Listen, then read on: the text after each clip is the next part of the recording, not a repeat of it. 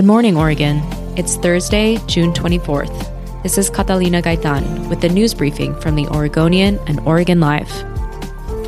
A Wall of Moms participant and a 17-year-old girl sued the federal government Wednesday for injuries they suffered during racial justice protests last summer. They joined a growing group of people alleging excessive force by federal officers. Kristen Jesse Uyanik and Beck West are listed as plaintiffs in the lawsuit filed in U.S. District Court in Portland. During a press conference with other injured protesters, Jesse Uyanik said she was standing arm in arm with the Wall of Moms on July 25th outside the federal courthouse in downtown Portland. Just before 11 p.m., a federal agent, without warning, aimed a gun at her head and shot between her eyes. She collapsed into the arms of the women standing beside her, blood streaming into her eyes, and said she thought she was going to die. She was taken to a local hospital where she received 7 stitches. Nathaniel West spoke on behalf of his daughter, Beck. The two of them were also protesting downtown July 25th and were standing near the Justice Center. Shortly after 11 p.m., a federal agent threw a grenade over the fence at them. It exploded near Beck's head, shredding her left eardrum and melting and bruising the skin on her face and neck, West said. His daughter had eardrum replacement surgery in May, but will likely never fully regain her hearing. Attorneys who have previously represented the U.S. Department of Homeland Security did not respond to requests for comment. The plaintiffs are seeking unspecified compensatory and punitive damages.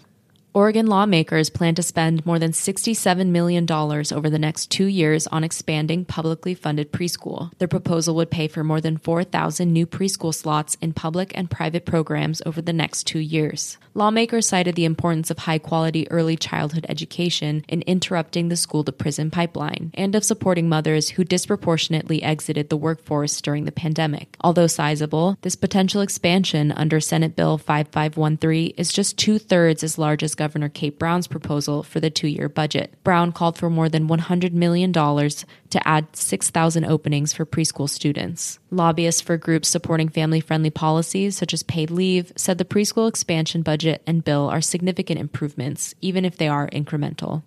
Another COVID-19 outbreak at Multnomah County's Inverness Jail has sickened 25 inmates over the past month, county officials confirmed Tuesday.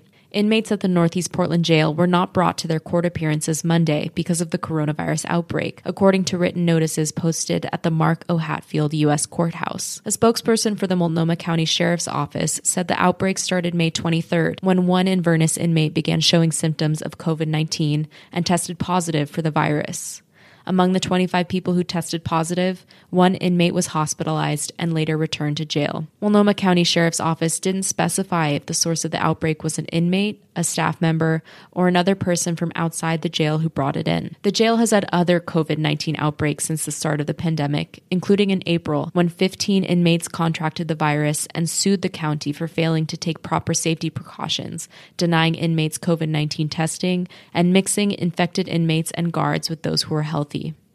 Governor Kate Brown commuted the sentences of 41 prisoners who helped fight wildfires that burned across the state last year. Of those whose sentences were commuted, 23, including 8 women, are expected to be released on July 22nd, provided they have housing in place. Brown shaved 12 months off the sentences for the remaining 18 prisoners, including 3 women. Wildfires torched more than 4,000 residences and burned more than 1 million acres across the state last year. Oregon's prison population stands at 12,069 people, the lowest since 2003. Thanks for listening.